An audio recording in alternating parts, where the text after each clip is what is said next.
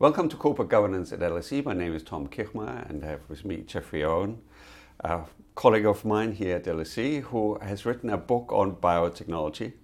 Welcome, Jeffrey. Thank you very much. So the big question is, how is biotechnology in Britain?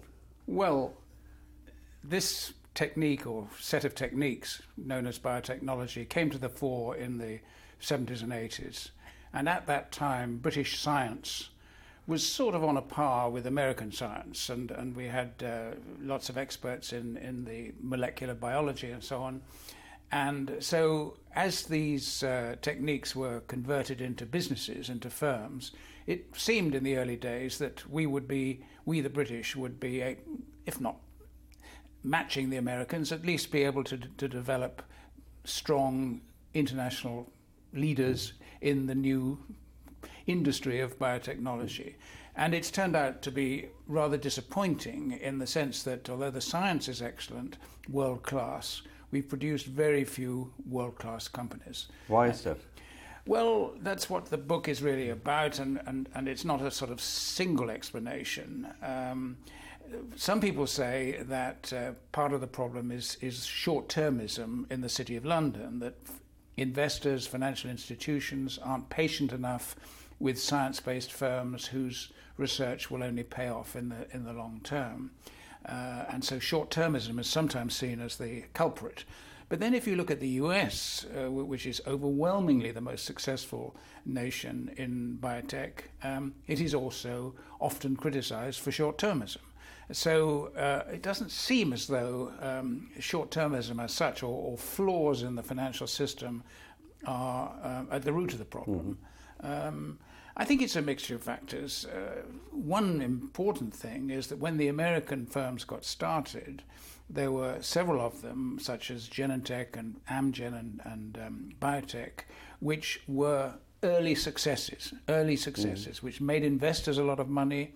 And so investors began to take a keen interest in this new biotech sector and prepared to support other firms who were coming on after in the 80s and 90s.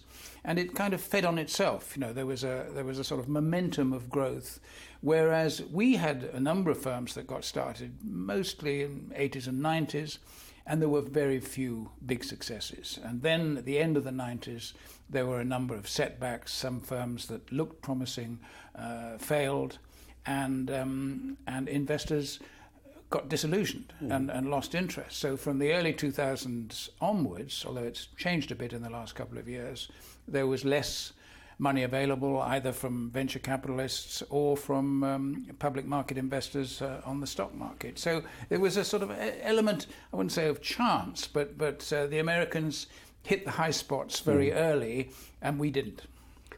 The big question is, can we learn something from that it didn't take off? Well, I think, of course, this financial system that the Americans have, very strong venture capital, very strong stock market, NASDAQ in particular, well organized to support science-based high-growth firms like Microsoft and so on. That's been one factor, but I think there are other important factors. The US federal government plows a huge amount of money into biomedical research. And so you've got all these universities like MIT on the East Coast and Stanford and others on the West Coast, which are well funded and conduct world-leading research in molecular biology, genetics, and so on. And in America, you've got a stream of professors and students who break away from their university to start new firms, and it's a kind of almost a sort of self-reinforcing process. But what you're saying is we have a problem with our universities here. Either they're not well enough funded or the spin-out process doesn't work I enough. think the spin-out process has, compared to other parts of Europe, the UK is not in a bad state, and you have Cambridge and Oxford and Imperial in London, UCL and so on, which have generated quite a few spin-off firms. And obviously these clusters are not as big as Boston or San Francisco. But it's by European standards it's quite good. But what so often happens is that these spin-off firms don't grow to the medium-sized or large firms, and that's been a problem which governments have been wrestling with. You know, we have two big pharmaceutical companies in this country, GlaxoSmithKline and AstraZeneca, but then there's a big gap and not many medium-sized pharma biotech firms, and that's what's missing. The pipeline is quite empty in a way. The pipeline is poor. Yeah. But then still, it points in a way to a failure of the financial system, no? If we can't get the spin-outs to a size so they can compete on a global space, no? Well, the question is whether the financial institutions, investors, are taking a rational view of the prospects for British firms. And a very important difference between the two countries, US and the UK, is that the investment community that is committed to biotech is very, very much bigger in the US than UK. Mm-hmm. And there are more investors who know about the industry, there are more analysts, more scientists who advise them and so on. And so there's a more receptive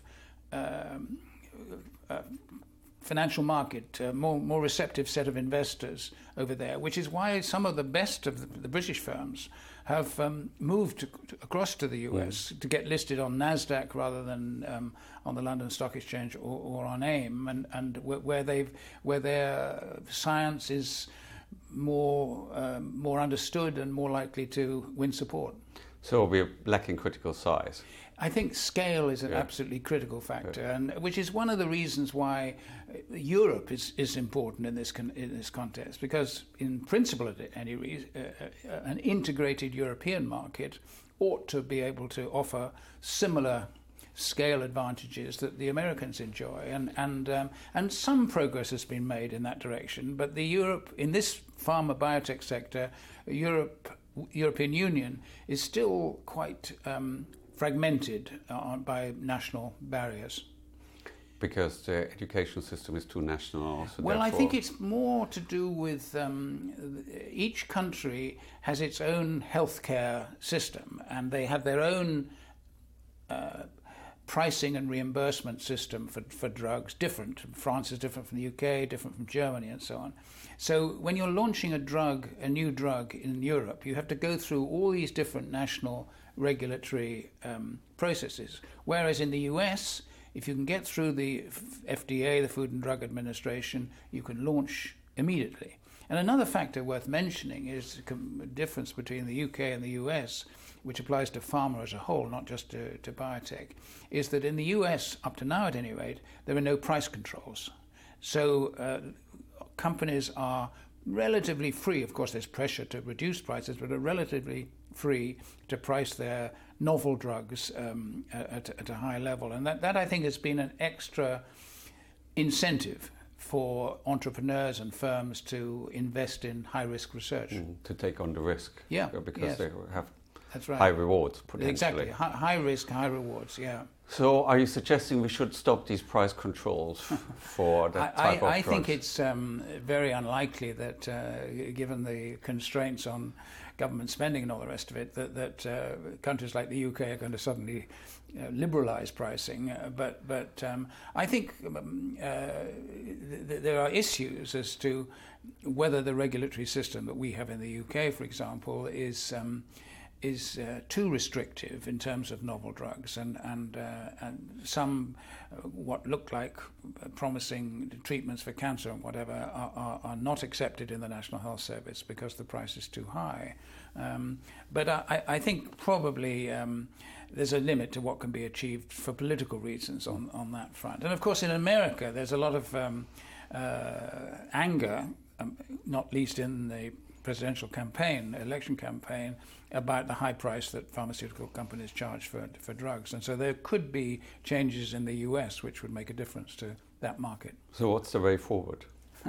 Well, I think the way forward, we've just got to peg away at it. And in the last couple of years, some of the good science, high-quality science that we have in this country seems to be bearing fruit. And it's interesting that in 2014 and 15 and a little bit now, quite a lot of American investment is coming into the UK, venture capital and other forms of investment into promising British firms. So I think there is an opportunity for Britain, and the quality of the science and experienced managers too is attracting fresh investment from outside. Let's hope your words come true. Thanks for coming in. Okay, thank you. And many thanks for watching.